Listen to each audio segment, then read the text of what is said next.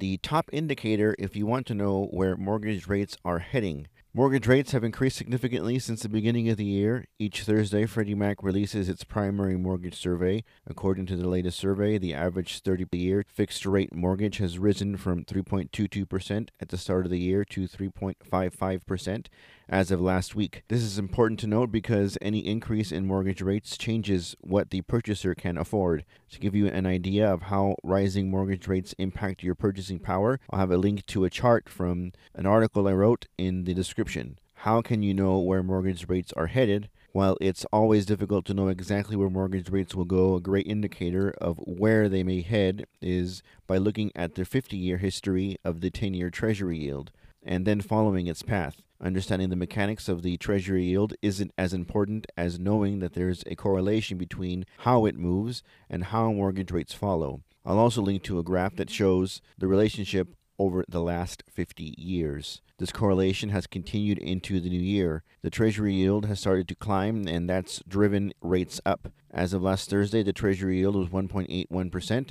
That's 1.74% below the mortgage rate reported that same day of 3.55%, and is very close to the average spread we see between the two numbers. Where will the Treasury yield head in the future? With this information in mind, a 10-year Treasury yield forecast would be a good indicator of where mortgage rates may be headed. The Wall Street Journal just surveyed a panel of over 75 academic, business, and financial economists, asking them to forecast the Treasury yield over the next few years. The consensus was that experts project the Treasury yield to climb to 2.83 by the end of 2024. Based on the 50-year history of following the yield, that would likely put mortgage rates at about 4.5% in 3 years. While the correlation between the 30-year fixed mortgage rate and the 10-year Treasury yield is clear in the data shown in the chart for the past 50 years, it shouldn't be used as an exact indicator. They're both hard to forecast, especially in the unprecedented economic time driven by a global pandemic. Yet understanding the relationship can help you get an idea of where rates may be going. It appears based on the information we have, the mortgage rates will continue to rise over the next few years. If that's the case, your best bet may be to purchase a home sooner rather than later if you're able. What's the bottom line? Forecasting mortgage rates is very difficult. As Mark Fleming, chief economist at First American, once said, "You know, the fallacy of economic forecasting is don't ever try to forecast interest rates, or more specifically, if you're a real estate economist, mortgage rates, because you'll always invariably be wrong." However, if you're either a first-time home buyer or a current homeowner thinking of moving into a home that better fits your changing needs, understanding what happens with the 10-year Treasury yield and mortgage rates can help you make an informed decision on the timing of your purchase. Thanks for listening. This is Andres from the Ventura County Real Estate Show. I'll talk to you guys next time.